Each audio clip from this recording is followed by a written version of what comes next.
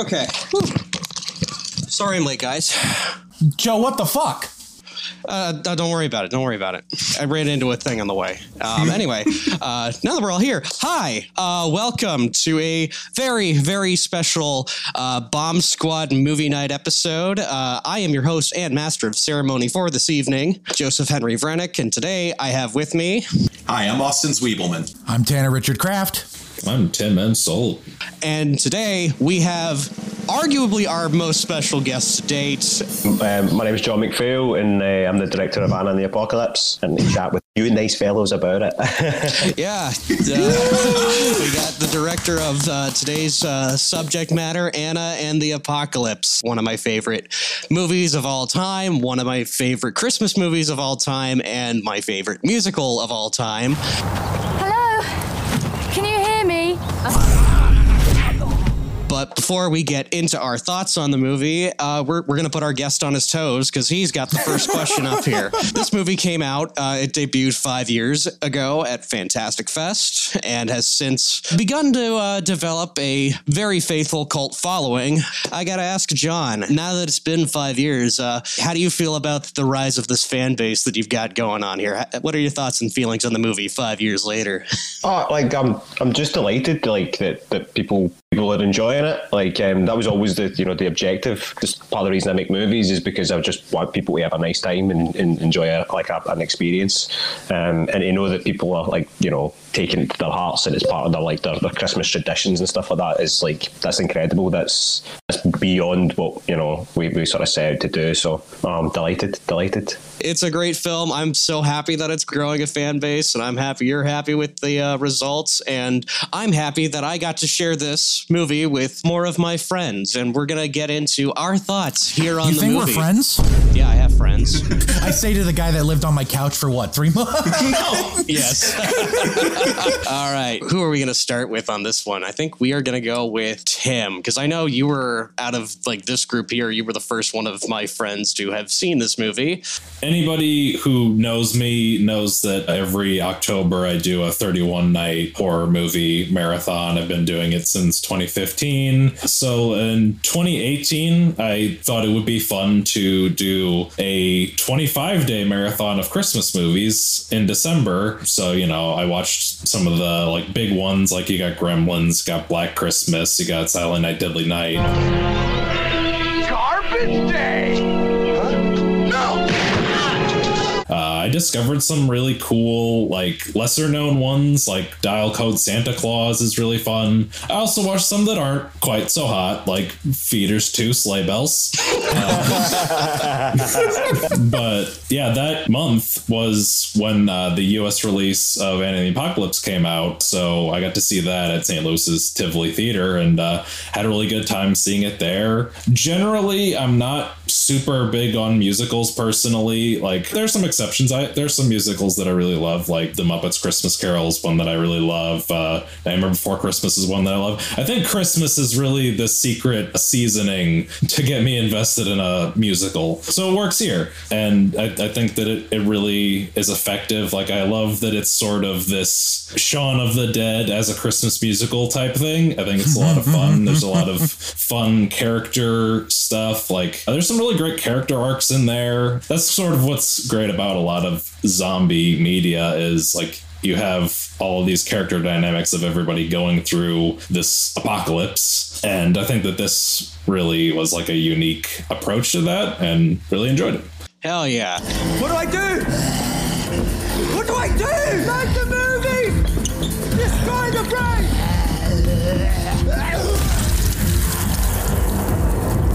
All right, Tanner, you were texting me all throughout your viewing because you watched the extended cut last night. That's what was on Shudder, so. In my opinion, the superior version. Tell us, what are your thoughts on the movie? Ooh. Right. So, unlike Tim here, I personally am a huge fan of musicals. I fucking love musicals. It's one of my favorite things. Spotify Wrapped was just a couple days ago. One of my top genres was show tunes. So I very much like musicals. Good morning, Usnavi. I love musicals. I love horror-adjacent, horror-themed things. I love zombies. And I fucking love Christmas, all right? These fuckers, they say Halloween's their favorite holiday. Fuck that. But I fucking love Christmas. I love the giving season. I love the little green circles they put on doors. What do they call those? Christmas wreaths. Reefs. Thank you. I forgot the word for reefs. I was pretty much genetically predisposed to like this movie, and as Joe predicted, I loved Anna and the Apocalypse. It's a very fun movie. I love all of the characters, Anna especially, obviously, but the music is what really stood out to me. I don't know much about the songwriting process and how these songs came to be. Probably the director would know more about that than me, but I loved the music. I think it was the second number, which was called... Are you talking about Hollywood Ending? Yeah, I think I texted you, is Hollywood Ending the greatest song ever made? One thing scientists can agree on.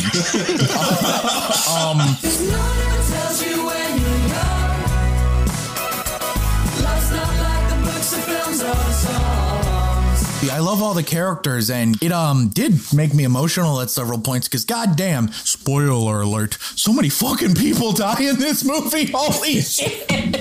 I texted Joe at some point. I'm like, who survives this shit? The fucking best friend character dies. Most of the friend group dies. Grandma dies. That was sad. I fucking hated when Grandma died. And then the dad died. The dad was awesome, and it was really emotional and sad when he died. And Tanner cries count. Fuck. Tanner's got to think about dads. And you made him cry live. Yeah. I didn't do anything. It was Tony. Oh, yeah. All Tony. I did this to myself, really. For a movie where so many people die, it's remarkably still a very fun movie. All the musical numbers are really fun and inventive. The choreography in this movie is genuinely incredible. It outranks a lot of choreography I've seen from Hollywood movies as of recently. You know, because it has choreography, unlike Dear Evan Hansen. Thank you, Joe, so much for introducing me to the movie, and John, thank you so much for making it. No, thanks, Sid. No, thank you. Dude, trust me, I'm so happy to introduce people to this movie. It's one of my favorite things ever. All right, Austin, I know you've got some things to say about this. I know you're a fan, so let it on out, bud. I mean, it's a bang-up musical, about as good as anything Kenny Ortega has ever made, thanks to really excellent song work from Tommy Riley and Roddy Hart. It's no shock that they got drafted into a Spielberg project eventually. Those guys showed up with some serious jams. And thank you. Sarah Swire did a really great job juggling an acting role with choreographing the dances. Lots of fantastic wides. Thank you for the wides. Cannot explain how impressive Turning My Life Around looks on a first-time watch. Not letting anybody bring me down. The emotional core of the story actually plays really well, like what Tanner was saying. Somebody said that they chose you, John McPhail, to direct because of the warmth that you brought to the movie. Where do we go from here? And all I could say is this movie made me cry because of a light-up Christmas sweater, so that's well played. Oh, thanks, dude. This is also one of those movies that's like Evil Dead 2 in a lot of ways. It's gory. It's got to be fun with a crowd full of fans. A good amount of it was filmed in a school. But my favorite way that it's like Evil Dead 2 has got to be the way that the film becomes something even bigger once you start watching behind-the-scenes featurettes about it. Not only is the genesis of this project inspiring, watching it develop from an offbeat short that Ryan McHenry made in his third year at college into this magnificent, colorful feature film, but the way that everybody seems so fond about it in retrospective, and the amount of heart that's in the finished film really feels special. It's like the antithesis of a production like Apocalypse Now. Instead of a bunch of people getting sick and having a terrible time, the vibe you get learning about Anna is that people had a really wonderful time working and making this insane film. You can go watch this on like Tubi, a bunch of places, Shudder right now if you really want to see it, but I'd actually recommend for this film, people go get the double disc extended Blu-ray edition instead. Seriously, you get footage of the crew turning the Edinburgh Film Festival into a real-life zombie party. Some of the original opening that's like La La Land meets Zombieland, and Some Things Never Change, a really touching song that's got like 7 cameo posters in the background, including one for a particularly important Takashi Miike film. Happiness in the Kakatauris, man. Yeah. Also, it's just really funny how that head explosion panned out at the bowling alley. There's a ton of great stuff on the special features for this. I'd imagine that most people are going to like this movie if they give it a chance. It's the punk rock spawn of Disney Channel original movies and the 2000 zombie craze. But there's so much great stuff in the story of how this got made too. It warmed my heart, and I really recommend jumping down that rabbit hole if you're into filmmaking. I hope that this gains bigger cult status over the years, like so many other movies that have that Orion logo out front at some point. Everyone did an excellent job. There's almost nothing out there like Anna in the Apocalypse. No, thanks, man. That's lovely, actually. Lovely words. Thank you. All right. My time to shine. John's heard a lot of this already because we followed each other on Twitter when he was on Twitter. I would not fucking shut up about this movie when I saw it. How much do I love this movie? So here's the US cut DVD.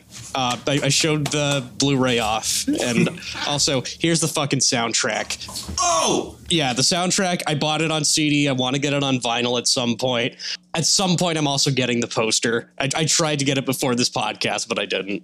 I've got the Japanese release. Oh! What? Oh, Nice. That is awesome. It's like one of the most exciting things about that being released, like in so many territories, was Japan and being able to get a Japanese poster and like a Japanese DVD. I was like, yes. I cannot overstate just how much I fucking love this movie. It's gonna be okay.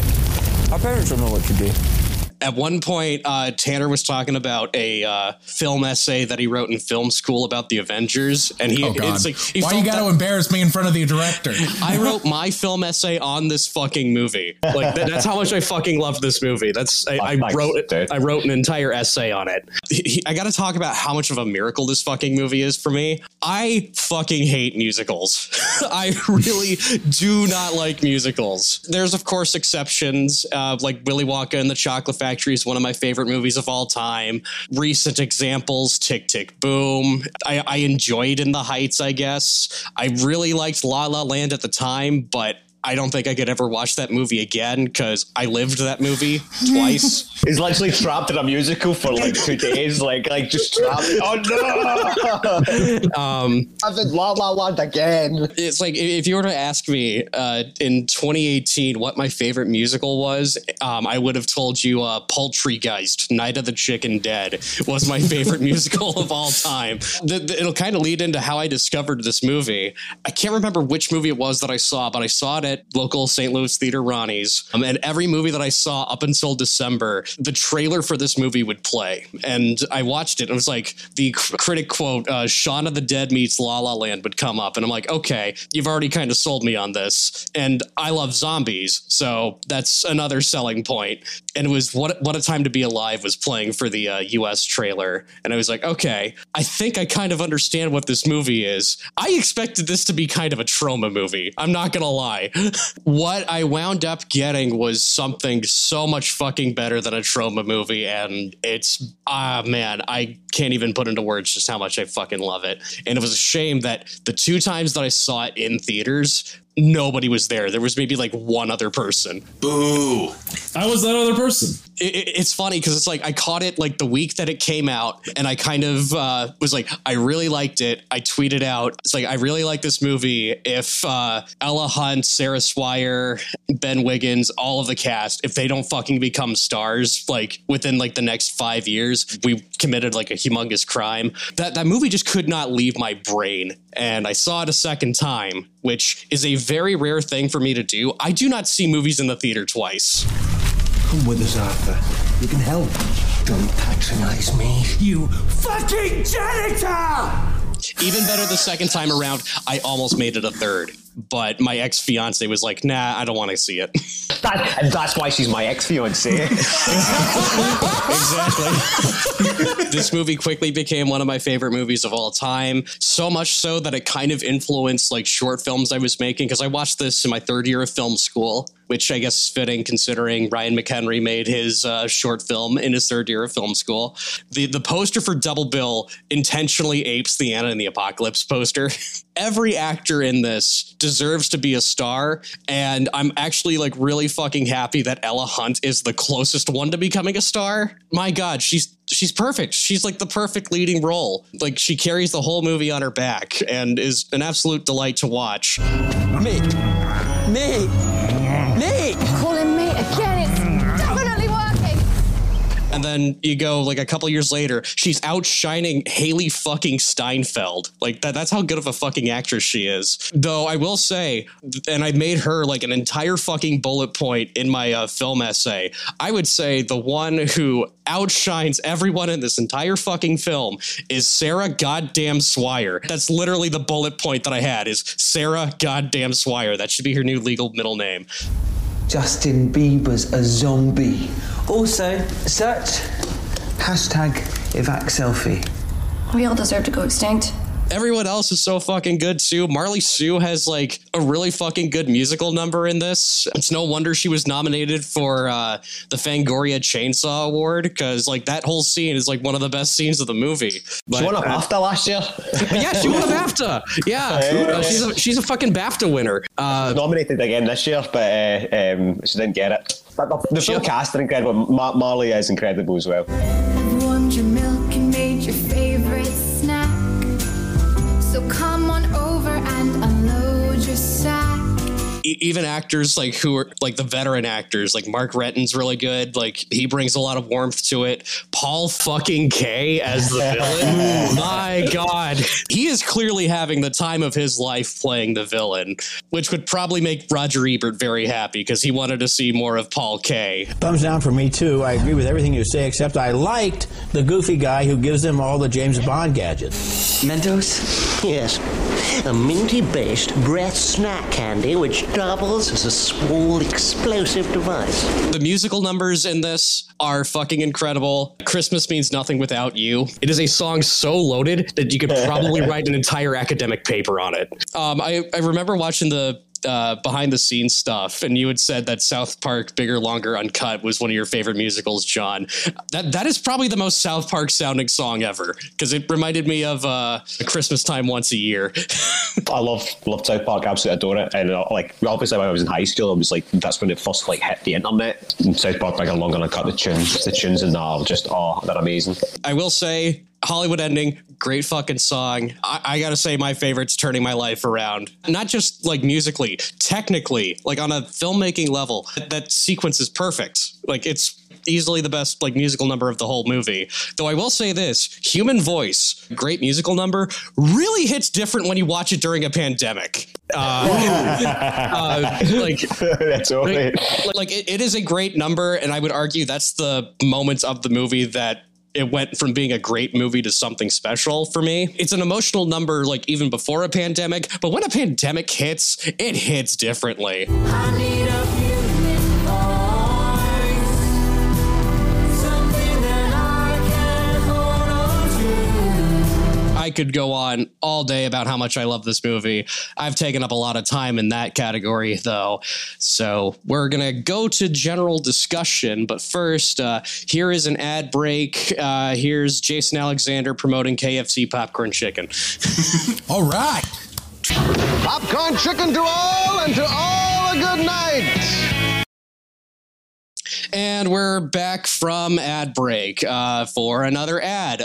Tanner, you know all about this. You take away. Hi, Tanner Richard Kraft here, Bomb Squad Productions. You may know me from such films as Bomb Squad Movie Night, Black Panther Wakanda Forever, and Bomb Squad Movie Night, Anna and the Apocalypse, the one you're watching right now. Do you like colors? Do you like movies? Do you like boards of wood with colors from movies in it? Then I have a deal for you. MoviePalette.com, a beautiful fancy website that has these little works of art that take the primary color of every frame in the movie, slice it up into these little lines, and then make a whole little piece of art out of it. And one can be yours too. If you go down the description of this video, you will see a link to the website moviepalette.com and also a promo code SQUAD15 that'll give you a 15% discount code on the movie palette of your choice. Again, that promo code is SQUAD15. You can maybe request they make one of Anna and the Apocalypse. I don't think they have one yet, but from what I understand, you can request any movie you want. Hell yeah. All right. Now we're going to move on to general discussion / trivia corner, because I'm merging the two together because we got the director on here. I figured it would just be 100% absolutely fucking useless to just have like a thing where I rattle off trivia. We can ask the guy anything and we could just talk about bits in the movie for the remainder of the podcast. So if anyone has any questions or anything they want to bring up, we'll let you go first. All right, I got this. What was the best day of crafting? No, I'm kidding. I got one I desperately want to ask. What was it like going from making a film starring loads of old people to a film starring loads of young people? Was it a big switch for you, or did they feel complimentary in some way? It was strange because like the kids, like they kind of with Anna and the Apocalypse with the cast, like we set up production base inside the school. So there was like certain floors that weren't being used, and like we were using them for production offices and stuff like that, as well as like costume, makeup, and the dressing rooms. And they just felt like they were back at school again, and all the teachers were away, and they had the run of the school. So they would just be running about mental, like they'd be running about having like Nerf gun fights in like the corridors. And like one day I was in my office and I could hear like shouting and screaming, and I came out and I was like, "What's going on?" And the girls are all standing outside their dressing room, and they're like, they stole all our throws, and you go in and the boys have got all sparkly throws and they've built a fort out of it, and they're like taking like our reception to come and spend a day in the fort. Like, yeah, it was ridiculous. They were just children, absolute children, but in the best way. And they were amazing because they just like, we all just love each other. Even like now, you know, we're all still so close. With that, it made everything just so easy because they just wanted to just do their best every single day, every single time they come onto set. They just wanted to hit their marks and support each other and support the movie. Like, it was an absolute blessing. And it was the same way, like, where do we go from here? Like all the cast there were just like, just supported the movie, and they were just loving being on set and playing in front of a camera. Like, it's what they want to do, you know, and they were incredible. Like, every day. And when it came to like sort of bringing it down, they knew when to sort of like, you know, just carry on right out of it because of the, you know, where the film goes to. We were always had to sort of like, they would all go off into their own wee corners and, you know, and find their moment and come in and shine. Even like sort of like Ben's, like our next crew, like they would all sit at different parts at lunch and all that, and they would all like pick on each other, and like, you know, like as I said, like they were just full of carry on, absolute carry on. So yeah, no, it was amazing. Righteous. That's the kind of attitude I kind of aspire to have on my sets, because God, that just sounds so much better than most of the sets I've ever been on. This was a really fun shoot, and like, so I started out as a camera assistant, so like, you know, I worked in the camera department for years. So like a lot of people who were on this, like the A camera team were the camera team I used to work in. Do you know what I mean? So like, not only are they, you know, coming on as, you know, really, really good professionals, but also they're coming on to support me. You know, like I used to make their coffee. Do you know what I mean? Now I'm their director. Like most of the departments, I'd worked with them. The designer, like for in the costume department, like me and her used to like do runs when we were trainees. You know, so it was such a warm set with both the cast and the crew. So I have a curious question here. We all went to film school. We're all aspiring filmmakers here, and me specifically, like I said earlier, I love musicals, and as someone who would maybe like to one day direct a musical, I'm just kind of curious, what's different about directing a musical versus a more traditional narrative piece? Like what changes in your mindset, if anything? Well, I mean, like for everything, every single musical piece or moment has to have a reason for being there. It's not like it's been 12 minutes and we've not stopped and sang and danced. Let's batter one right in there. You know, like, you know, everyone has to service the characters of the story. And, you know, Ryan McHenry and Alan McDonald, Alan just ended up taking it on after Ryan died. Done a wonderful, wonderful job of, you know, of sort of melding all those moments together. You know, every single time we were sort of like, cause, you know, there's a couple of numbers that get cut, and we were always going like, do we need it? Do we? And that was always like the part of the process. Like, is it doing its job? I never thought I wanted to direct a musical before ever. You know, like it's just like happiness of the Kakatauris and things like that. But like, you know, when I got this job, I was like, right, I really need to go and do my homework and discover musicals. You know, it was a fun journey, you know, and I was like, hold on a minute, like I can actually stop and tell the entire audience everything this character's feeling right now. This is really sneaky. This is gold. Like, remember in Blade Runner when they put the voiceover and everybody went mental, like, you know. I don't know why he saved my life. Maybe in those last moments he loved life more than he ever had before. I get to stop periodically through this movie and tell the audience this is how I'm feeling. You know, it's like, perfect. I got one. So this was an adaptation of Ryan McHenry's short film Zombie Musical. What was it like expanding that short film into a bigger feature production? Well, I mean, like, the thing is like, I don't know if you know the sort of like the history of it, but Ryan made the short. It won a New Talent BAFTA award. They were like going off to go and make the feature, and they were working on a film and met Roddy, and Roddy brought on Tommy, and then they found Alan, and Alan came on board to write with Ryan. And unfortunately, Ryan got sick and passed away. And Alan then sort of took it forward, and that's when they started to look for a new director. That's, you know, when I was approached about it. So it was like anything, like I can't put my head into what somebody else would have done or wanted to do. I could only do what I wanted to do. And the producers, Nathan and Nick, they believed in every part of that. Like, they wholeheartedly got behind what I wanted to do, and yeah. Like, they just sort of brought me into the fold. You know, it was like a sort of group that had all been together for a wee while. Like any good team, you know, you have to have that sort of belief. And as I said, they sort of believed in what I wanted to do. And nobody kind of like told me, no, it has to be like this because, you know, Ryan would have wanted it like that. That never ever crossed anybody's lips. So I was just fully supported, which was brilliant, because I feel like I'm stepping into some big shoes, because, you know, these guys were all making short films together. Well, I'm sure like you guys have got like your mates, so like, you know, you're all so close and tight, and that's what these guys all were. And sort of to accept me in and bring me into the fold, and then sort of like put me up front and get behind me. It was, you know, it was really, really, really special for that. So yeah, so it was big shoes to fill for the short, but like, you know, I knew what I wanted to do with this. I wanted to make something so colourful and bright and play with a whole bunch of genres, and, you know, it always kind of came to the characters for me. The characters were just brilliant on the page, so they were really authentic to teenagers. Like, that's what I always feel like was great about this, is like it's trying to be authentic to teenagers, and sort of like that.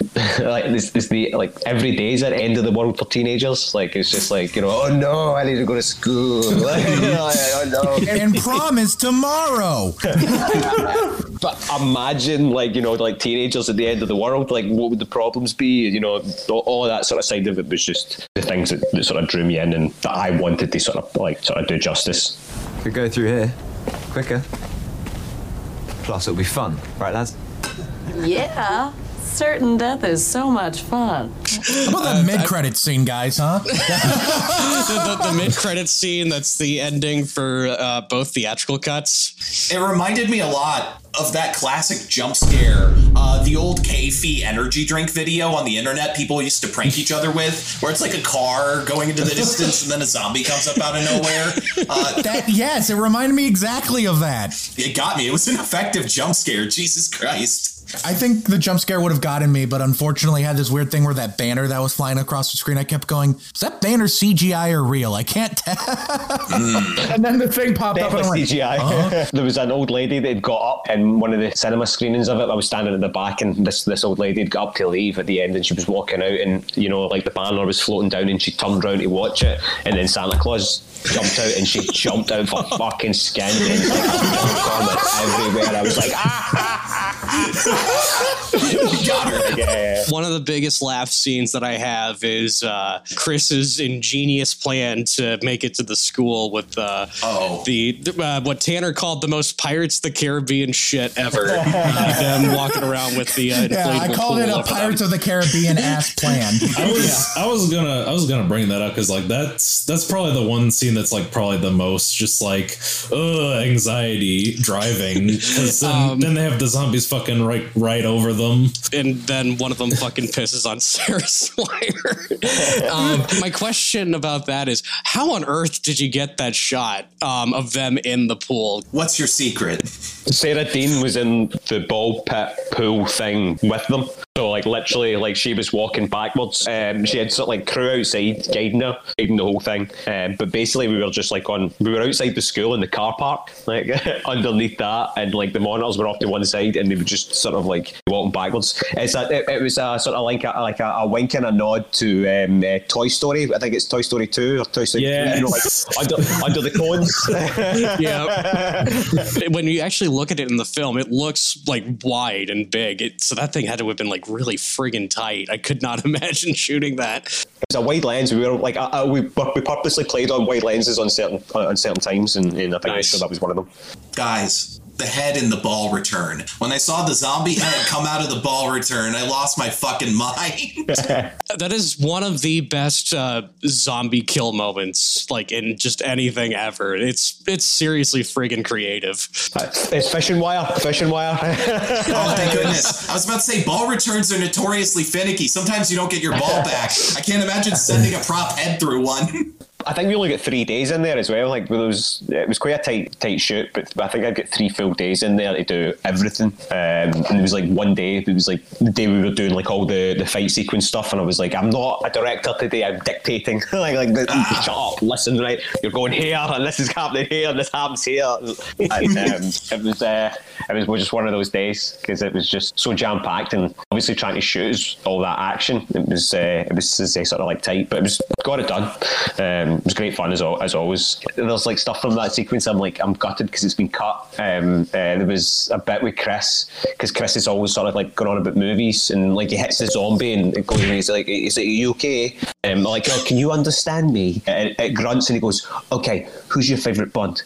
Because mine's is Timothy, and he's about to say Timothy Dalton, and it attacks him, and it was like I see it and I'm like, I wish I'd kept that joke in. Like, oh. Speaking of Chris, I gotta say, one of the most relatable things in this movie as a film school student, and I think all of us can kind of agree, is his introduction at the beginning when he's showing off his show reel and being told that, I don't think this works. That is one of the most relatable things to like a specific breed of people that is film school students. It was good. It had like explosions comped in. He did great for a high school level. We shot all of that before we shot the film. It was like days away from shooting, and then like I had the cast, and we were just running about the school shooting like little bits and bobs. There was other ones that were cut out of there as well, because there was one with Malcolm, who's John, like in an air duct with the vest on, like come out of the coast, we'll have a few laughs. There's like a whole bunch of stuff like that. And a little fun trivia is Christopher Laveau, who plays Chris, is the grandson of Robin Hardy, who directed The Wicker Man. And that's why, like, there's a Wicker Man in his showreel. I would not have expected that. That's incredible. You know what we surprisingly haven't talked about yet? At least I don't think anyone brought it up. How delightfully fun a villain that principal character is. I love him. He's chewing up the scenery in every scene. He's having so much fun. I think it's about time we had a little chat about health and safety. No! I always wanted them by the end to be like my Willy Wonka meets the Joker, like, and I was like, oh, he's like, oh, you got it. That man in that movie predicted COVID-19. Sanitizer is your friend. Yeah, when he said that at the beginning, I kind of like looked around like, what the fuck did he know? He knew, and he let it happen. 2 kids! They knew, and they let it happen. 2 kids! Or like with the kids, there was like the sort of like next crew before Soldier at War. There's all the shopping trolleys, and one of them was just full of toilet paper. I saw that too, and I went, what do they know? Speaking of Soldier at War, it's kind of one of my fun like in-universe theories. It's like that's the only time where it's like they're aware that they're like in a musical, because later in the movie, Ben Wiggins is like singing the song again when he's like going up against the zombies one-on-one. So I'm just kind of imagining imagining the Soldier at War sequence. They're just watching this guy with his friends like killing zombies and singing the song that they probably came up with on the day, because they're like looking at him like all crazy, and they just start walking away from him once the song ends. I love Nick so much because he like follows the typical douchey boyfriend high school trope thing, but like there's more depth to him than that. He's a man of multitudes. You know, he did the douchey thing with the sex, acting like he cared, but also he like that shit when he was like, I killed my dad. When that line was dropped, I went, oh, fuck. It's well, you're always wanting to try and sort of give him that sort of a little bit of redemption as well, because it's like, you know, like when you were at high school, bullies they sucked, but like bullies are bullied. Do you know what I mean? Like, you know, you know, bullies are bred. Like, you know, like, so it always came from like, you know, he's douchebag dad, you know.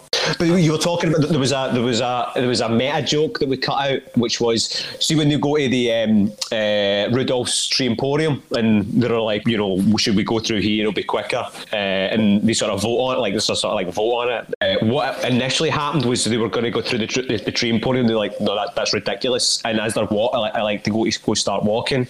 There's another like group, and they're having a musical moment. Off in the distance, and they're watching it going like is that what we look like, you know? And then like a whole bunch of zombies attack them while they're in the middle of a musical moment, and they're like, we'll go this way. God, that's incredible. But we did think it was a bit too meta as well. Whereas it's kind of cheeky with the at the end of Soldier at War, you know, it kind of just plays on it, you know, like the sort of like the tough guys, and nobody really gives a shit. I would have loved it, but I do like that the whole movie is like, it's just very sincere. It enjoys being a musical. So, all right. Let's wrap this up. We've had a fun time talking. We'll start with John. Do you have any final thoughts on your own movies, or anything you want to say to the fan base that's been slowly accruing? Anything you want to say to us? One of you guys said earlier on, which was like, you discovered this movie, and that was always the plan for this, was that it would be a discovery movie. It would always be something that someone went and saw or by chance came across and goes, you have to watch this, to their friends. And like, that's kind of like what's been incredible about this film, is the people who it touches, they just love it and they just want to share it with everybody. And it's what we need to grow and to find that audience. Like, you know, we're reliant on people doing that. That's and that was always the sort of like, you know, the genesis of the movie, what it was going to be. Like the way that people's taken it and the way they have like just shout from the rooftops, you have to see this, you have to, you know, and bring all their mates round and put it on, or like force them to watch it, you know. They are the ones who this movie's for. This is who it is exactly for. And, you know, we're just so lucky to have people who have just, you know, championed it, and like you guys, you know, bringing us on to, you know, bringing me on to chat about it, and more people just hopefully discover it, and then they'll shout about it, and, you know, it'll just continue like that, hopefully. Hell yeah. I hope to introduce more people to this, because God, I could talk about this movie all day, but we're going to get the guys' final thoughts. Tanner, go. It's a wonderfully beautiful movie that's Christmassy, it's horror-y, and it's musically. And Joe, you were talking about this earlier. It's the sincereness that makes this movie magical. It would be so easy to make this concept and make it like some post-ironic bullshit, but it's not. It's very sincere in its what it is, and I think that's what makes it special and magical. It'd be so easy to make this the joke. It's a lot harder to make it sincere in what it is. Yeah. Austin, final thoughts. In the hilariously rare subgenre of musical horror, And in the Apocalypse stands out as one of the greats. It's a lot of fun. Go buy the fancy Blu-ray. You owe it to yourself. I can finally say something other than Repo, which is a recommendation I can never really stand by that sincerely. Great vision, bad film. Tim, final thoughts. Thank you, Joe, for providing me with this rare opportunity to say this directly to the director of the film we're talking about. Movie good. Yes! All right, my final thoughts. I love this movie. It's fun. It's funny. It's 100% sincere. John, you directed the fucking hell out of this movie. If I could compare you to any director that this kind of reminded me of, I gotta say, another one of my favorites, St. Louis's own James Gunn. Man, you just bring so much fucking heart to this. Thanks, and I gotta say, and this goes for everyone involved in the cast. If Ryan McHenry is out there somewhere in the universe, I genuinely hope he is proud of this, because you guys made something special. Real quick, you are sharing this with the cast, right? Yeah. All right, shot in the dark. Shot in the dark. Hi, Ella Hunt. I would love to negotiate how much of my paycheck for the year it would take for you to come onto the podcast and talk about robot overlords. And I promise that I will keep my questions about Gillian Anderson to a minimum. What have you done? Joe, I love you. God bless you. All right, that's our final thoughts on Anna and the Apocalypse. John, before we go, do you have anything that you want to promote? Do you have any upcoming projects that you want to plug? Dear David. There's I've got a few that's coming out. I had a really good time with the cast and the crew. Hopefully see that film soon. But I'm pitching as always. I got a couple of films out for cast. But yeah, no, just plugging away, just trying to make a life being a filmmaker. That's the dream. That's the dream. Yeah, whenever those come out, everyone go check it out. Also, check out Where Do We Go From Here, which is also available. It's on Freevee. It's a really fucking good movie as well. Now let's wrap this thing up. All right. Thank you all so much for watching this very, very fucking special episode of Bomb Squad Movie Night. Let us all know what you thought down in the comments section below. Are you a fan of musicals? Have you even heard of this movie? If you have seen this movie, what's your favorite musical number? Comment below. Let us know. While you're down there, hit the like button so we know how much you like us. Hit that subscribe button so we know how much you love us. Hit the bell icon to get updates on when we upload new videos. Check out our audio versions on Spotify. Check out our Patreon. The next patron legally gets to be my parent for a month. Check out our Twitch. We're going to be doing more live streams coming up, hopefully. I'm going to let Tanner introduce next week's movie. Next week, we are going to be doing one I'm very excited about.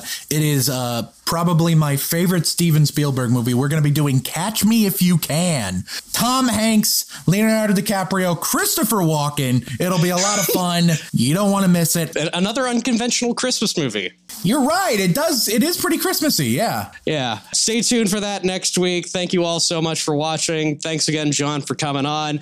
And always remember this holiday season, forget your troubles, forget your woe, live for today, because you might be dead come tomorrow. We'll see you next week, guys.